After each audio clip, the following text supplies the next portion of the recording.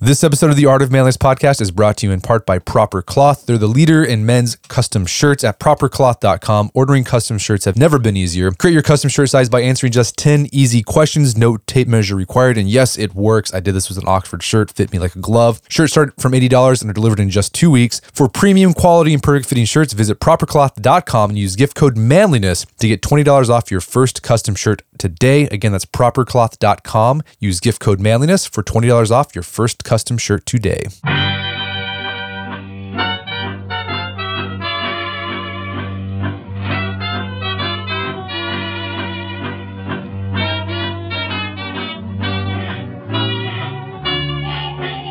Brett McKay here, and welcome to another edition of the Art of Manliness podcast. Oftentimes, when you start making positive changes for the better in your life, you're going to have people, even people really close to you who claim to care about you, intentionally or unintentionally try to discourage you from your path. In those moments, you have to develop the ability to shrug off your critics and not let them drag you back down to their level. My guest today has succeeded in that struggle and shares the lessons he learned in his aptly titled book, Not Caring What Other People Think is a Superpower. His name is Ed Latimore, and besides being a writer, he's a professional boxer. He's about to complete his degree in physics, served in the National Guard, is an AmeriCorps volunteer, and is an avid chess player. Today on the show, Ed shares how he wasn't always this ambitious and how he spent most of his 20s dorking around. He then shares the moment when he decided to get serious with his life and the steps he took to start college in his late 20s. We then dig into some of the themes in Ed's book, specifically how to develop discipline even though you're not motivated to, why you have to embrace being mediocre to become great, and the difference between good pain and bad pain. Ed then shares what it's like to lose a boxing match on national television and the lessons he learned on failure from that match. He also shares insights on how to deal with success, specifically how to keep that edge even when things are going well for you. We then end our conversation talking about why not caring about what people think is a superpower and why sometimes the people closest to you don't want to see you change your life for the better. This is a great show packed with actionable insights. After the show's over, check out the show notes at aom.is/Latimore.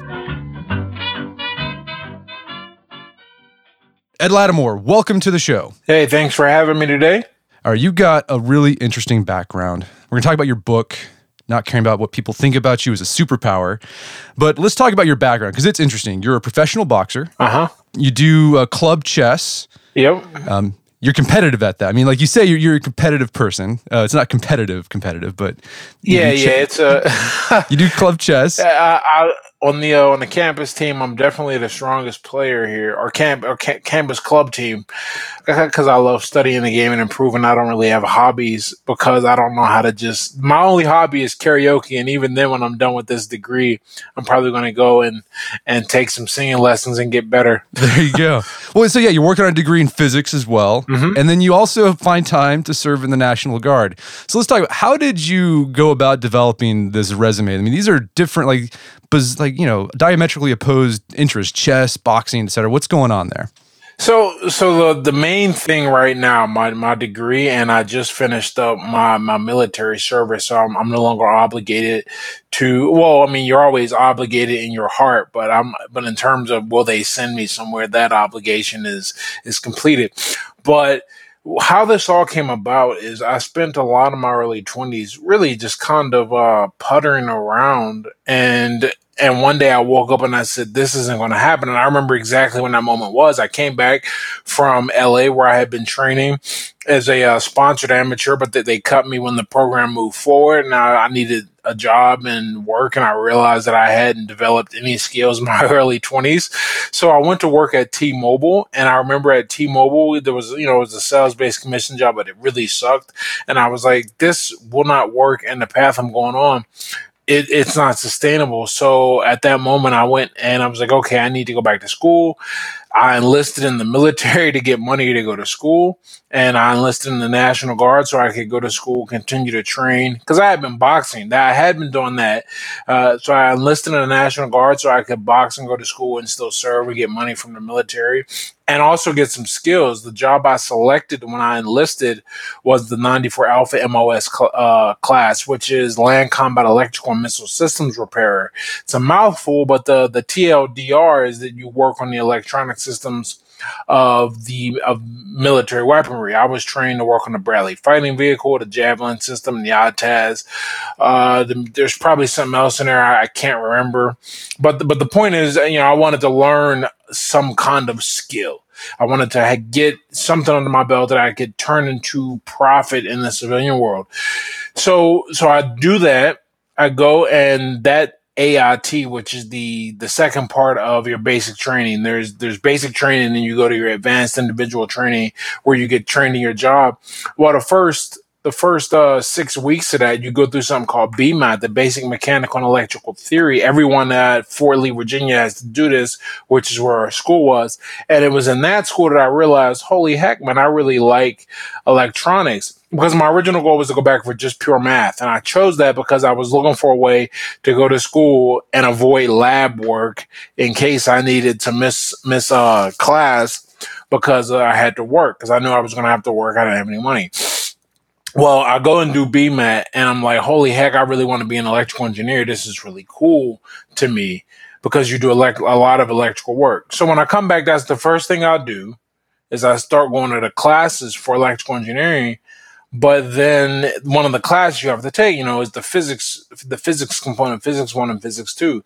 And I remember when it hit me, we were doing an experiment for kinematic motion, which is just motion independent of other forces. So just, gravity and the initial velocity and some angle. And we had to make a prediction where B would land, and my prediction was spot on, and it landed exactly where I thought it was going to land. And I said, this is like magic. This is what I want to do. So I decided at that point, I was still going to go physics and electrical engineering, but I found a school that had both a dual degree program, and eventually I focused on physics. And that's what I'm going to graduate with this winter, is a degree in physics. So that's kind of how that happened. Yeah. And so what do you plan on doing with that degree in physics? So, it's funny about that. So one of the reasons why I switched to just physics is because I would have to spend another year in school to get the full degree program. It's a 5-year program, and I'm on pace to finish my degree if it was just a 4-year program in 3.5 years. That's combined with taking a semester off. I really, really hauled ass because I felt like I had so much time to make up for.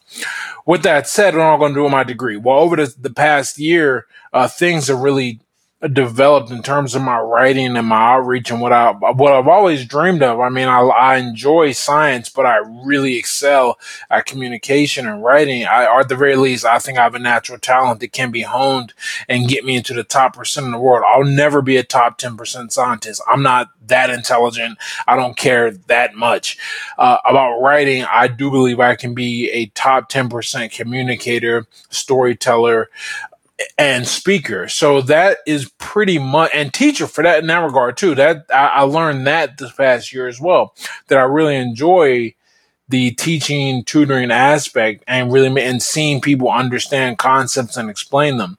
So as to what I'm going to do with my physics degree, the short answer is nothing directly. The long answer is whatever doors open up to me is a result of that education, and some have already. I got several private tutoring jobs over the course of the year when I needed to make money, and we'll get into that later, why I needed to make money. But I got those because I'm a physics major and I have a gift for explaining ideas to people. It isn't a thing that I'm going to go into industry with, because I don't want to work for someone, and I really don't like the idea of being told what to do or where to be. This almost cost me 2 notable times in my basic training, but once you get to your unit, it's a little more laxing.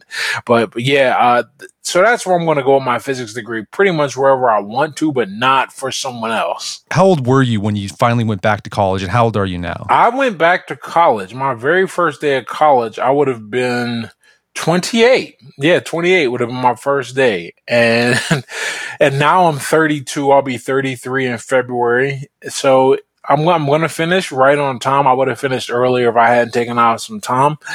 But that's I tell people that because I remember saying to my girlfriend at the time, who's still my girlfriend, which is great. And I remember saying to her, and to everyone in general, but her first, I said, look, no matter what, unless something horrible happens, I'm going to be 33 anyway.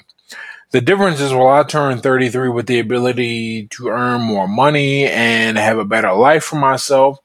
Oh, well, I turned 33, still chasing after little minimum, not minimum wage, but slightly above minimum wage jobs with nothing to show for how intelligent I believe I am, and I haven't challenged myself. So I'm really happy that I decided to, because a lot of people don't, and even when they do decide to go back to school, it's certainly not for something as rigorous as physics or engineering. And so now we're almost done, and I can look back and go, "Wow, I finished it." So No, I love that because I know a lot of guys who feel like, well, I wasted my 20s. It's too late for me, you know. But like you're proof, like, no, it's not. Like you can get started anytime. it is never too late. I mean, oh, you're talking to a guy like when I came back from my basic. I remember I got home from basic and AIT and everything. I got back like December 20th, maybe 21st, and I went out drinking and celebrating. Woke up and I was just like, you know what? Alcohol is going to inhibit me making any progress. I got too much important stuff. I got a great relationship. I have the military now, and then you have to deal with the Uniform Code of Military Justice as well as the legal system if you get pulled over for DUI. And I have my academics that I really am taking seriously now, and boxing was picking up as well. I was like, you know what? There's no place for it. So I stopped drinking. And that's a hard shift to make for most people when I bring that up, or when I talk about it, but it was so important to me because I was like, you know what? I wasted all this time. I got all that drinking and partying out of my system that I should have did when I was 18 to 22. It's over. It's out of my system now. Let's fix things. So it's never too late to have the idea that you can fix things and improve your life. So let's talk about your writing, kind of where you're headed, where you're spending more of your time on. Like, what are you trying to do with your writing? I mean, what kind of themes are you exploring? So initially and still, the whole point of my writing is to organize my thoughts and to see how I have learned what I have taken from my life, which has been a very unique story. We probably won't get into it in the podcast here, but there's a whole background of where I grew up and how I grew up and the things I took from that, as well as the early 20s phase and even now. So what I try and do with my writing is I try and break down what I have already experienced, so you can get something from it. My little motto that I have for my writing, I haven't put it up officially on the site, is that I take what I've learned the hard way and break it down so you can learn it the easy way. That is the number one goal of every single thing I write in a nonfiction aspect, is to somehow, some way, make sure people can learn things without going through the things I had to go through. At the very least, make them think differently about a decision or a course of action. And if that inspires someone who's 16 to go a different path, or that inspires someone who's 60 to decide that they can go start and do something to improve their life, then I have succeeded in what I set out to do with the words I put, to the screen or the pad. Well, let's talk about your background. I mean, what is it about your background that allowed you to learn things the hard way? Well, I grew up like dirt poor, man. Like I am straight out the projects. I'm a ghetto kid. There's no, I don't have ghetto tendencies. And if I didn't tell you that, you probably wouldn't guess it. But nah, man, I grew up in really rough area, rough background, very poor, a lot of violence around me. Seeing those things and then learning how to not only navigate that situation, but eventually get away from it and excel without moving out. People forget. Certainly my close friends sometimes forget. And when I say close friends, I'm talking about people I met from the age of 14 after, where I went to a school on the other side of town, not the schools that my neighborhood would have fed me into. But even then, I realized, my decision to go to that school, that wasn't all my mom's decision. A lot of that was like, okay, I see where everyone's going and I see where that's going, and I don't want to be like that. But here's this opportunity to go to a different place across town with a different crowd of people from a different background. Let me do that. If for any other reason than I know where they're going, I don't want to go. So having that experience to come up and learn to take care of myself early. There were some things in my personal life that forced me to learn to deal with myself and manage and go, okay, I'm in this thing, in this world alone. Let me figure it out. And when you have to do that, when you get baptized by fire in that regard, you make some really big mistakes. But if you survive them, you are so much further ahead than the average person who doesn't even know these problems exist, let alone how to settle and deal with them.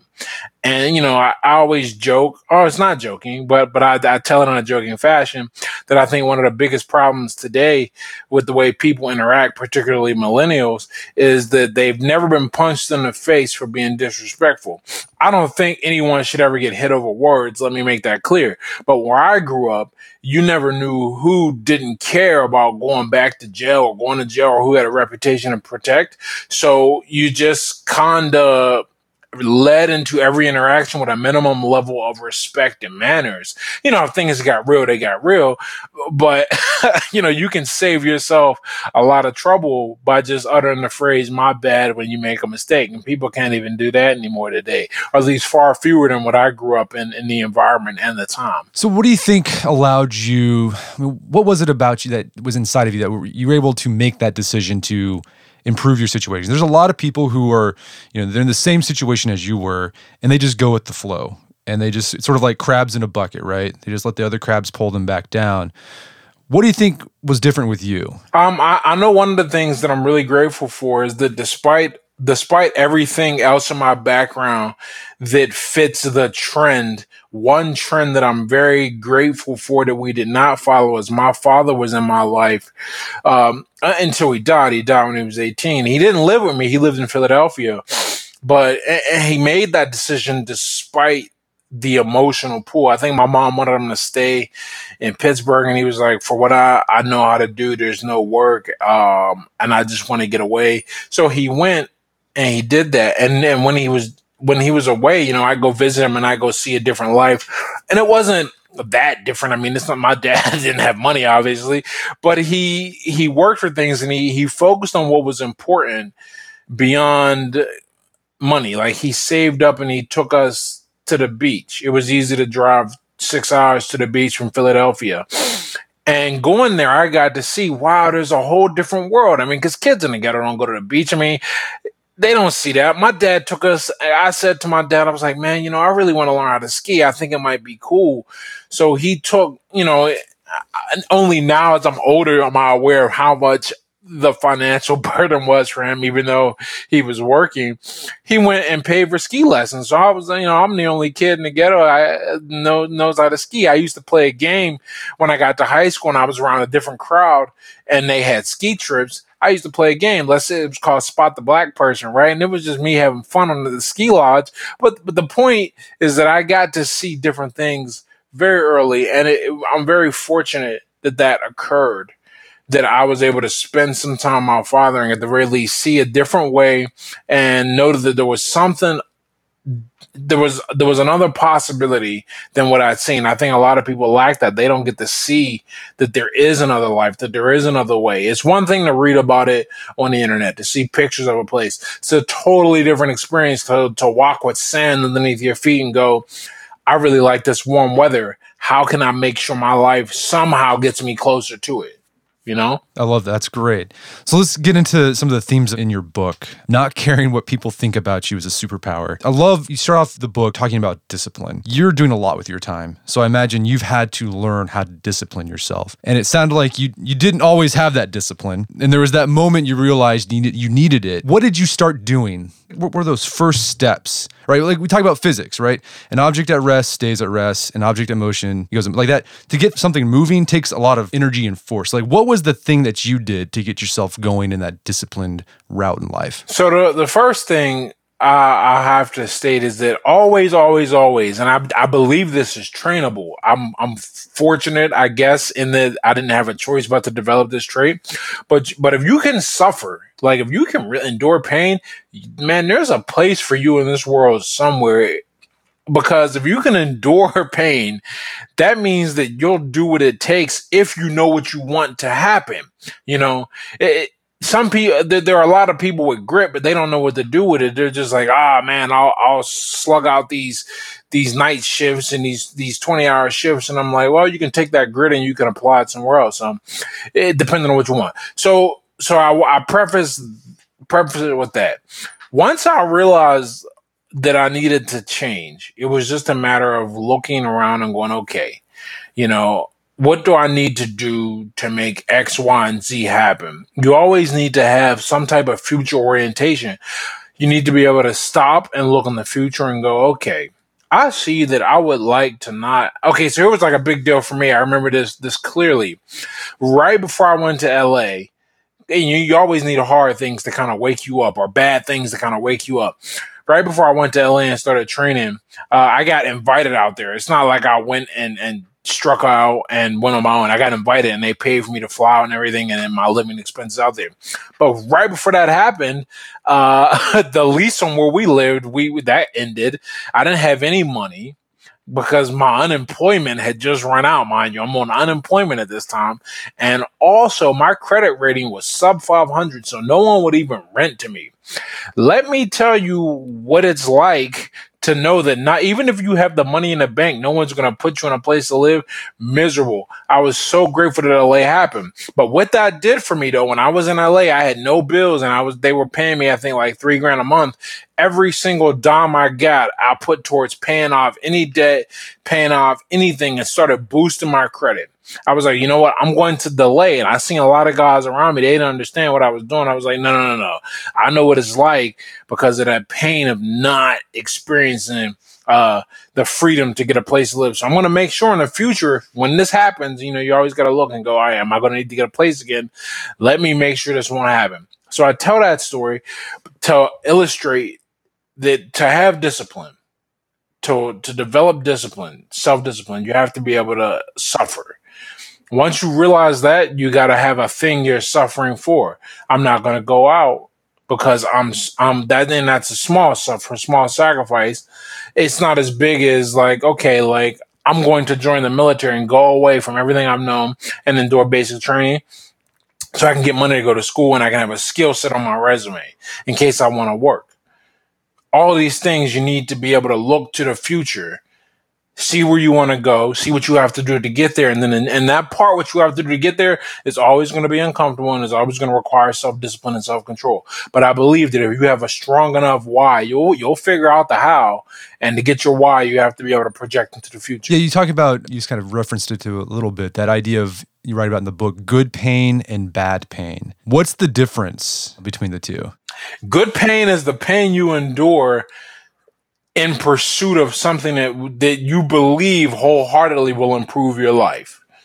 Bad pain is the pain you suffer avoiding the things that you know will make you better, right? And by definition, that means the things you're avoiding that will make you better means you're almost certainly doing something that'll make you worse. You can have the pain of a hangover, or you can have the pain of spending 3 hours in the gym per day. Both are painful, but the difference is spending your time in the gym is going to eventually get you a body that, that should make you more attractive and more appealing to people and make you healthier.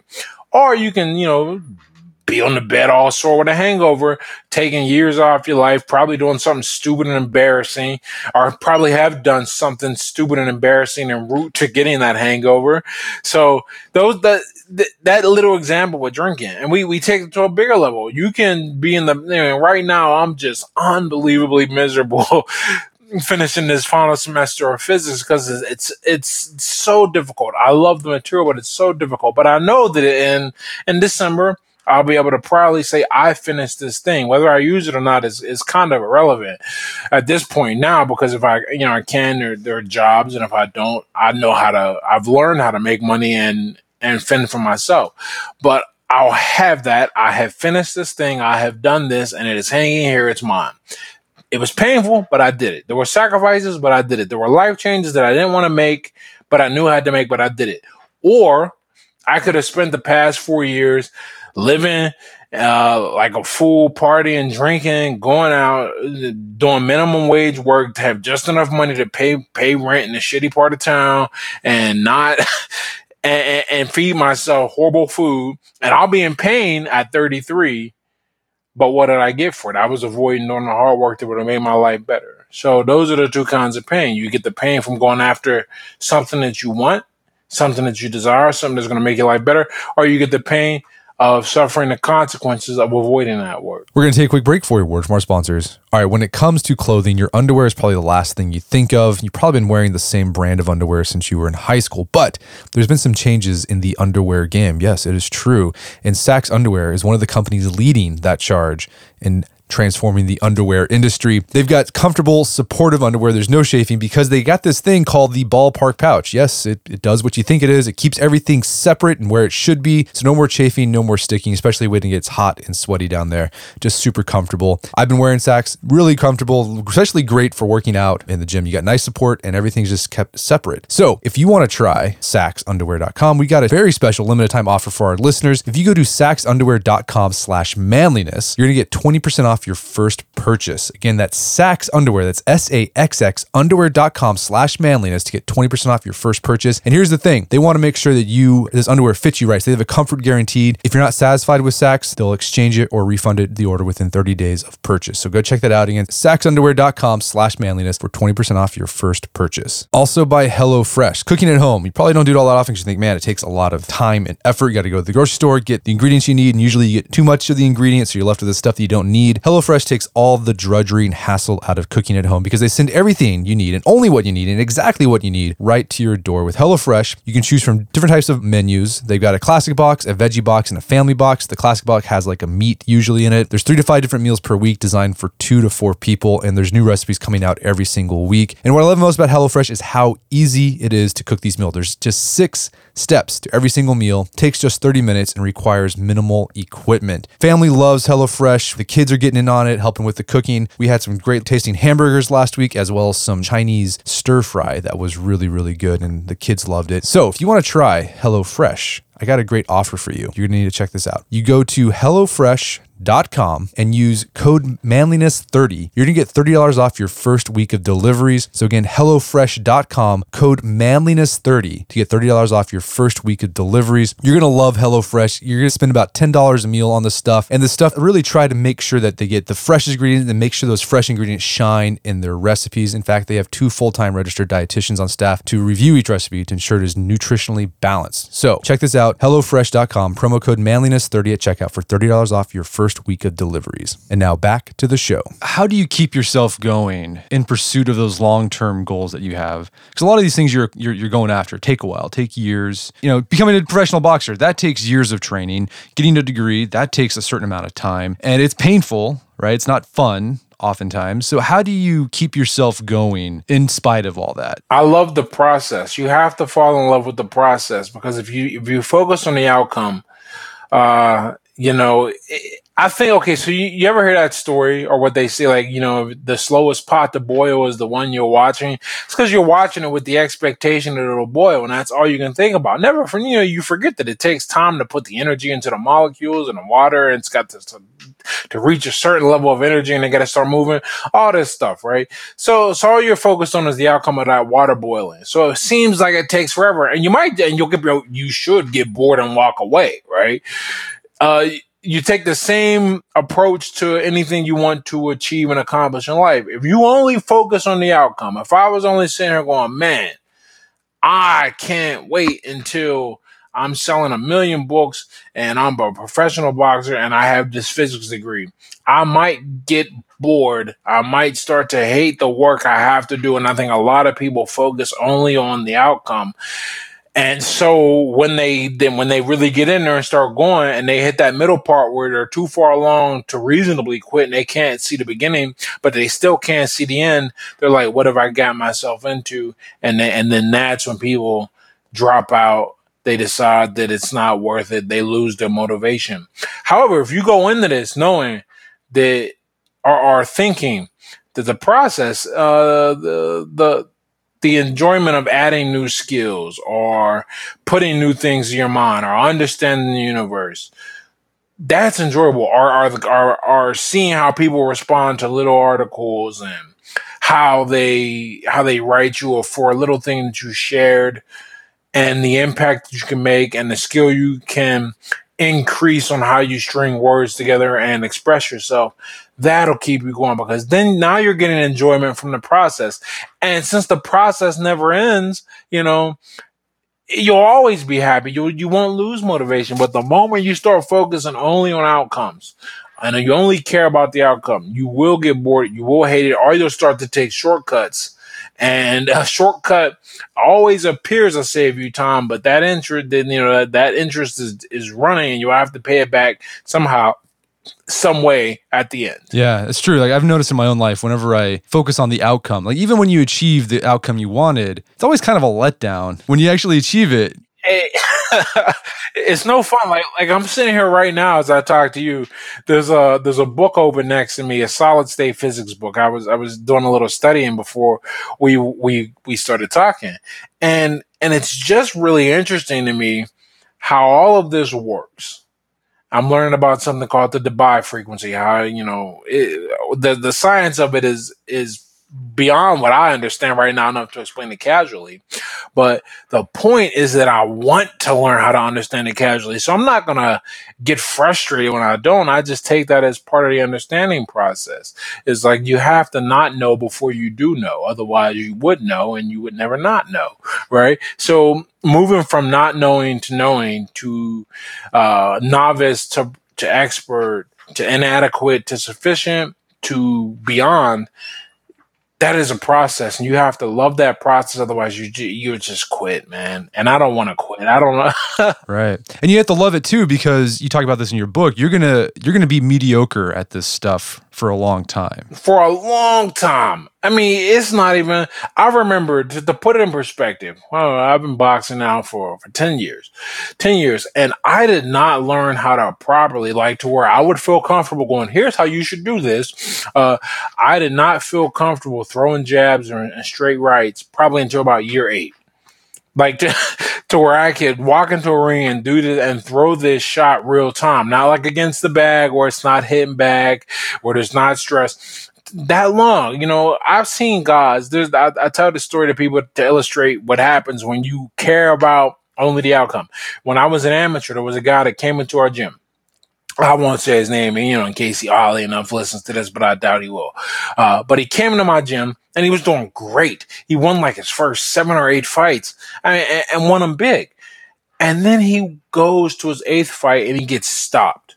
And he decides that boxing, and by stopped, I mean he gets TKO'd in the 3rd round. And he decides that boxing is not for him. And I'm like, what? You just lost one time. And it wasn't even like it was your first fight. I mean, you had 8 fights. Why would you think that?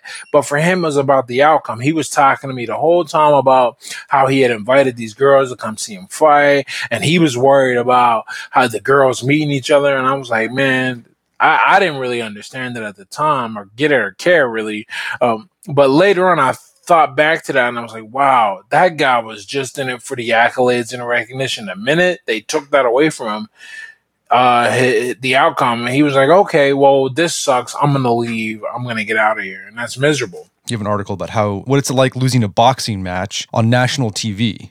No less. What was that experience like for you in the moment? What was it like, the days afterwards, right? Like when you're able to process it. So in the moment, right? It's funny. I 10 months, right? It took 10 months for me to finally watch myself get knocked out. It also took months for me to finally say I got knocked out. It's a really weird feeling you have with that, but it really humbles your ego, and you really learn to. You learn it's not the end of the world. I mean, and you know that intellectually, but now I know it viscerally. I understand that people lose. I will maybe lose again when I start fighting again at the end of this year. But how I dealt with it in the moment, my first thought, to be totally honest with you, my first thought was, holy heck, we just paid for this trip to Paris. How am I going to pay now? Because they're going to take my contract. That was my first thought. We already paid for the trip, but I was like, how am I going to enjoy myself in Paris? They just paid for they're going to cut my contract. I know it. But then I was like, and you learn, man, you get tough skin, man. Social media is rough, man.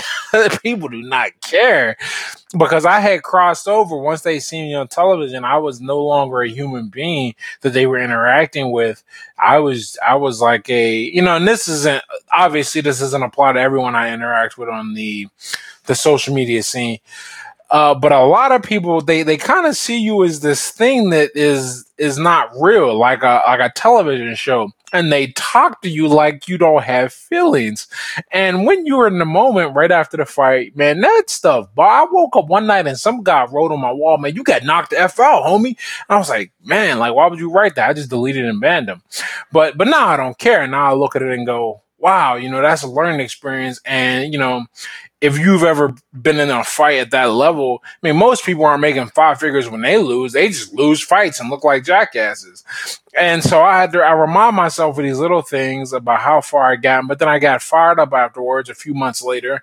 I was like, all right, I'm going to come back and I'm definitely going to do well. And I could look and see what I learned.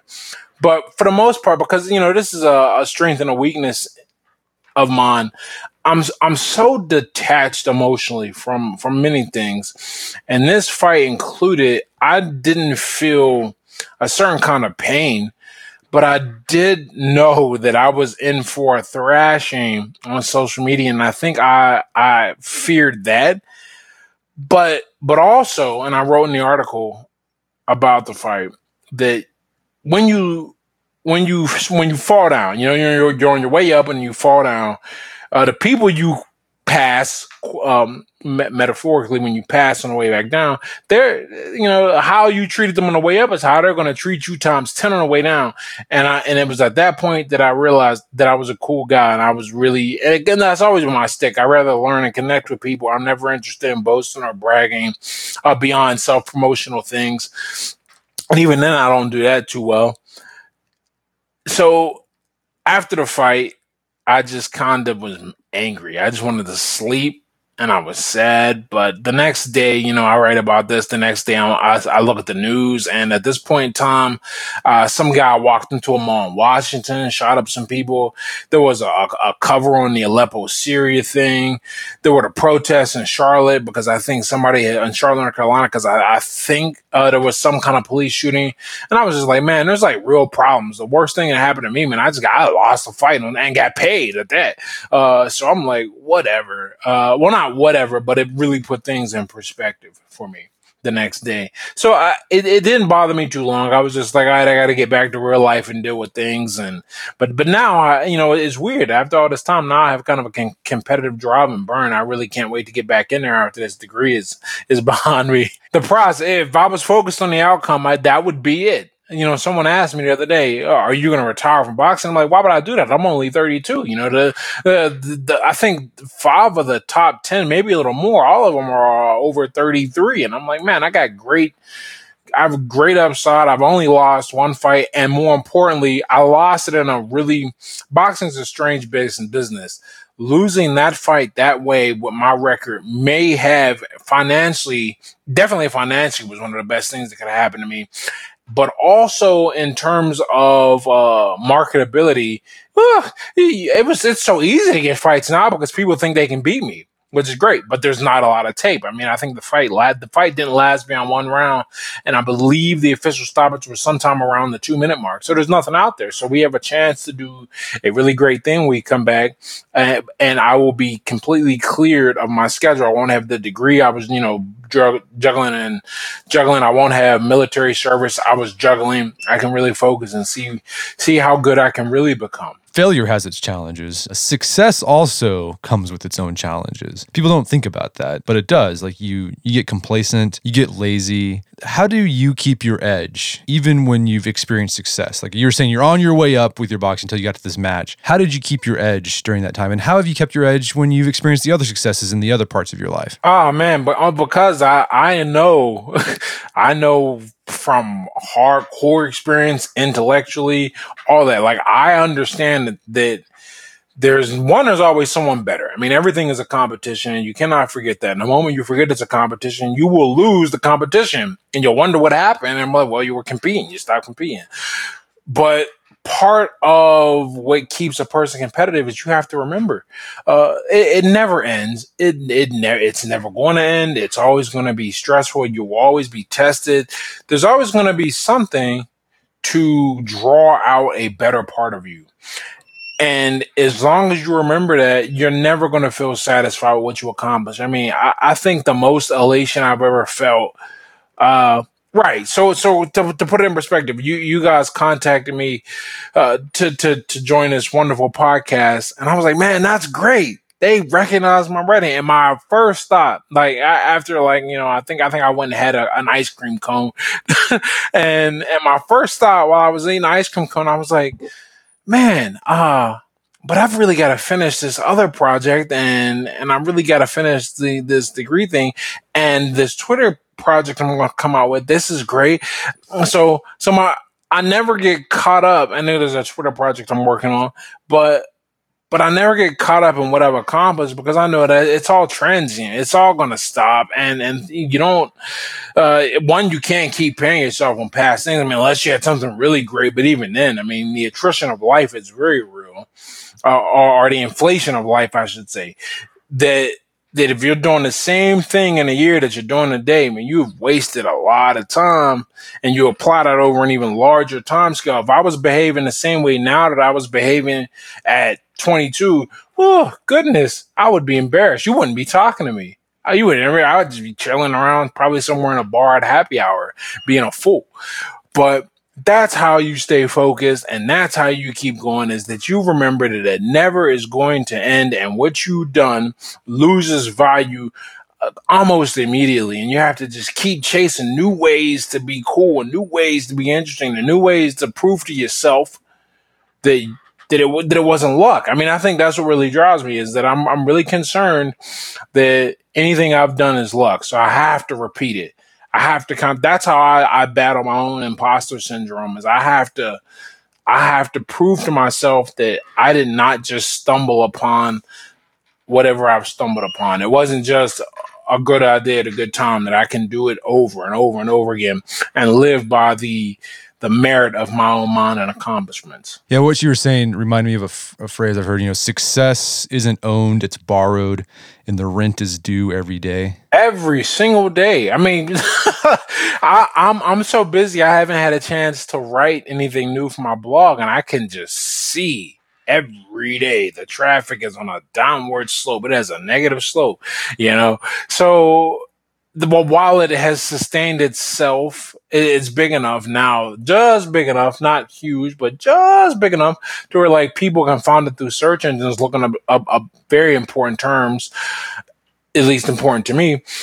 I know that I need to get out there and do something new. I need to get out there and put out some new work. And that's going to be, that I'll just stay up all night after I put mechanics or electromagnetism in my mind. Well, so you also have a section in your book dedicated to self-control. And I'm curious, your first part of your book was a lot about self-discipline. Then you had a section on self-control. Do you see the two as different? And if so, how? Very much so. Very different. Self-discipline is about what you do.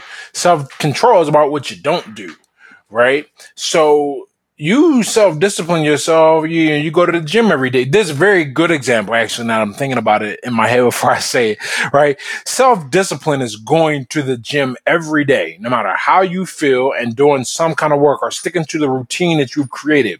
That is self-discipline. That gets you to move. That makes you do a thing when you were not doing a thing before. Self-control is not eating ice cream every day. Self-control is not ordering a shot after you've already had too many.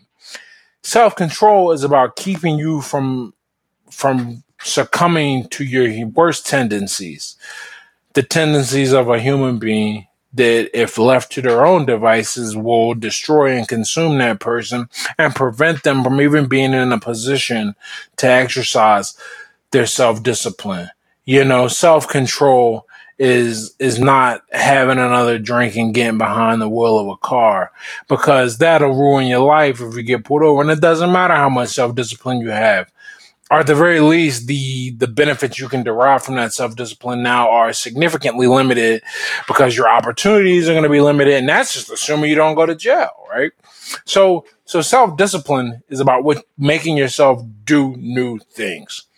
Self-control is keeping yourself from doing things that probably will undo you. I mean, that is the big difference to me, and I think it is significant. It's important to separate the two. We talk about training people. I used to give training advice. I don't anymore really, unless a person really asks. But I think one of the most important sayings they have in the fitness world is that you can't out-train a bad diet. Right there. You can go and you can run miles, man. But if you are going out and drinking every night and because you can't control yourself to be busy on a thing that will make you better or to avoid because we all want to have fun, man. We're people. We avoid pain and seek pleasure. But if you can't control yourself to do that, then you're going to only seek pleasure. And the pain, like we were talking about earlier, the pain is how you do things, the chasing the pain of achievement. So a lot of your audience is male. I'm curious, in your experience with working with your audience, interacting with them, where have you seen a lot of men fail when it comes to self-control? A lot of guys, the biggest, most consistent downfall, guys really want female attention, and they will settle on whatever attention they get as opposed to having a standard for themselves. Because the self-discipline part is getting yourself to the gym, making sure you learn a skill so you can make some money, dressing well, ironing your clothes before you go out. Like, those are just things you do, right? The self-control part, goodness gracious. I mean, they don't think about the quality of the woman, what she brings to the table to make the interaction worthwhile to be part of. I mean, sex is abundant. Half of the population is female. So that gives you a little leeway to be selective and to decide what is most important for you, and to not just fawn over and fall in love with the first woman who gives you a little more attention and a little more love and feeling than the other one, and I wish, I talk about this all the time, not all the time, but enough. I say that, a big problem is you can't trust a guy who is not capable of dealing with women well, because he will sell you out the moment he's got a chance to, if the woman will give him something he wants. And sales understand this. I mean, look at every ad for cigarettes or not so much anymore, but look at every ad for alcohol. They understand. You're not even legally allowed to drink. But how do they circumvent that and hijack your brain? They put beautiful women on board, right? Because they know that if there's a woman involved, you'll do something. I'll never forget when this game really hit me. I was walking through the mall, and there were a group of women. They were selling this soap, this black soap. This is important. The soap is black, mind you. This black soap. And they were like, come here and check out this demonstration of how this soap cleans your hands. And they washed my hands, and the soap would rinse off. And they were like, look at all that dirt in the tub. And the soap was $75. And I'm sitting here thinking, like, this is some $75 soap, and all it did was disintegrate and come off into the bin. I mean, you can't see that.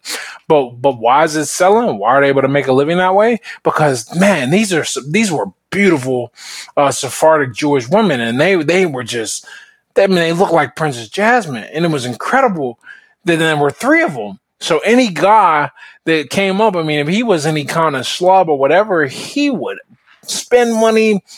And logically, you sit and think about it, it doesn't make sense, but that's how we fall into it.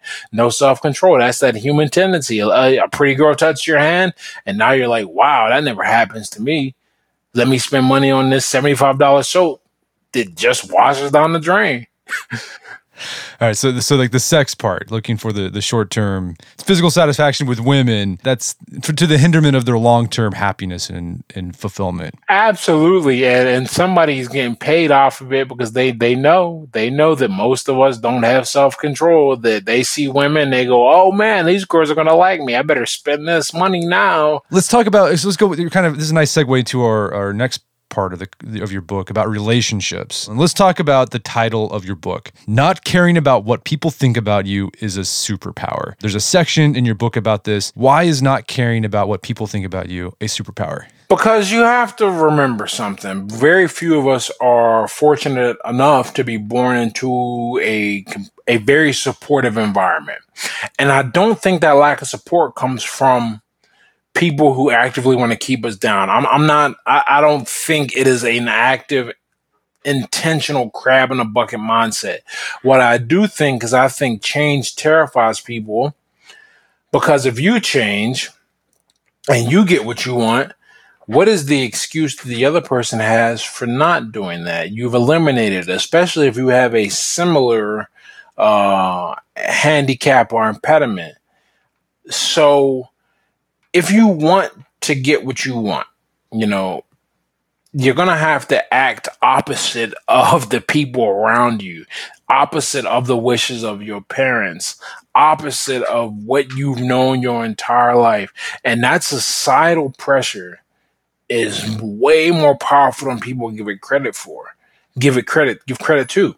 You're going to have to at some point go, wow, it is not going to, you just got to look at it and go, does it matter? Do I care what you think? Do I care what collectively a bunch of people think? Because it's not just one person. One person by himself isn't a mob. It's a bunch of people who go crazy that turns into a mob. Likewise, one person who disagrees with you, that's, everyone can deal with that. We call those people friends a lot of times. When a whole group is adamantly opposed to the way you see the world, the way you think, a goal you have, or they tell you it's impossible, you have to not, you have to not care what they think, because the moment you care, then your emotions get involved, and your emotions are powerful. They're gonna make you go, oh man, this is really like this is really painful. You probably shouldn't do this. You can't care. I mean, I think one of the things that I think that I'm most grateful for in the weirdest way is I don't have a great relationship with my mother. So I never am swayed by my mom trying to emotionally get me to think a certain way, because I don't care. I don't think that's the best way to that mindset, but I recognize that mindset prevents me from ever making a decision based on what my family wants. I grew up and our parents come from a generation where this country was way more segregated than it is today. I don't even think it is today. I mean, there were literal laws on the books when my mother was a child. So she couldn't understand why I would ever have white friends or a white girlfriend.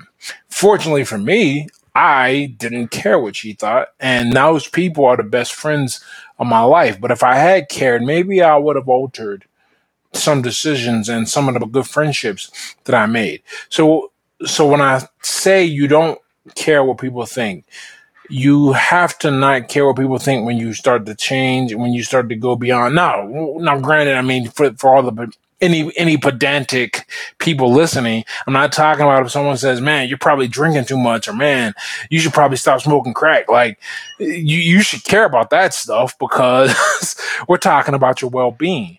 But when we talk about actions where there's no harm, you're not breaking the law, and it's really just a different way to think and see the world, you cannot care, because to make any action, you have to change how you think to begin with. That's where it starts. But so it sounds like you don't care what all people don't think about. There's like it's certain people, right? You probably reach a moment where you find a new group of community, new friends, where they have the same standards you, they're going in the same direction you, and you care about what they think about you, because they're holding you accountable. Absolutely, and that's one of the someone said to me a very, very long time ago. I don't talk to the person anymore, but this always stuck in my mind. She said, and this was for a romantic relationship, but I think it applies to all kinds of relationships. She said that for two people to work, they have to be going in the same direction at about the same time, at about the same speed. And if any of those factors are not similar, someone has to be willing to slow down, change direction, or wait, right? And that really stuck with me, because when you do change and when you decide you want to be something different, you have to remember that a lot of people are going to remember and will feel comfortable with the old you, and the new you is going to piss them off. And it's not going to piss them off because they don't want you to succeed. They just don't know how to deal with the change. You're literally a new human being with new values and a new standard that you hold yourself to. Well, think about it. If you've been hanging around with people and you had one standard for your life, and now you have a higher one, you're going to ruffle feathers. At the very least, there are going to be some people who feel like that you're better than them, that you don't deserve to do this. They'll take subtle jabs or maybe overt jabs at you, but you still have to persevere. And the only way to persevere is to reach a point where you go, okay, I don't care what you think. Sometimes you say it directly, sometimes it's implied by not responding, but either way, the idea remains. Your opinion holds no sway, and furthermore, your opinion is going to block what I'm trying to do. So we can't vibe at that level anymore. And it's not like you lose love for these people or anything like that. It's just that you understand that emotionally they're not ready to deal with a change. Now, once again, if you're doing something stupid, listen to your friends. But if you're just changing how you think and going after something different, you gotta do it. You have to change. You have to make adjustments in your own life and get around people who do think and have that standard, because they'll push you up. Peer pressure can elevate you or it can hold you down. It's just whichever kind of pressure you want. Well, Ed, this has been a great conversation. There's a lot more we could talk about, but where can people go to learn more about your work? My website, www.edlatimore.com. All my writing is there, and links to other things that are related to and affiliated with me. My Twitter account, which is where I'm highly active. I love Twitter. I think it rewards verbal acumen. So my Twitter account is the same, Ed Latimore, at Ed Latimore, not .com, just at Ed Latimore. Or my Facebook page, my Facebook fan page, Ed Latimore Boxer. But I'm mostly active on my website and my Twitter. So that's the best place you can find me, edlatimore.com and at Ed Latimore. Awesome. Well, Ed Latimore, thank you much for your time. It's been a pleasure. All right. Thank you very much. My guest today was Ed Latimore. He's the author of the book, Not Caring What Other People Think is a Superpower. You can find that on Amazon.com. Also, check out his website, edlatimore.com, where you can find more of his writing. Also, connect with him on Twitter at Ed Latimore. Also, check out our show notes at aom.is/Latimore, where you can find links to resources where you can delve deeper into this topic.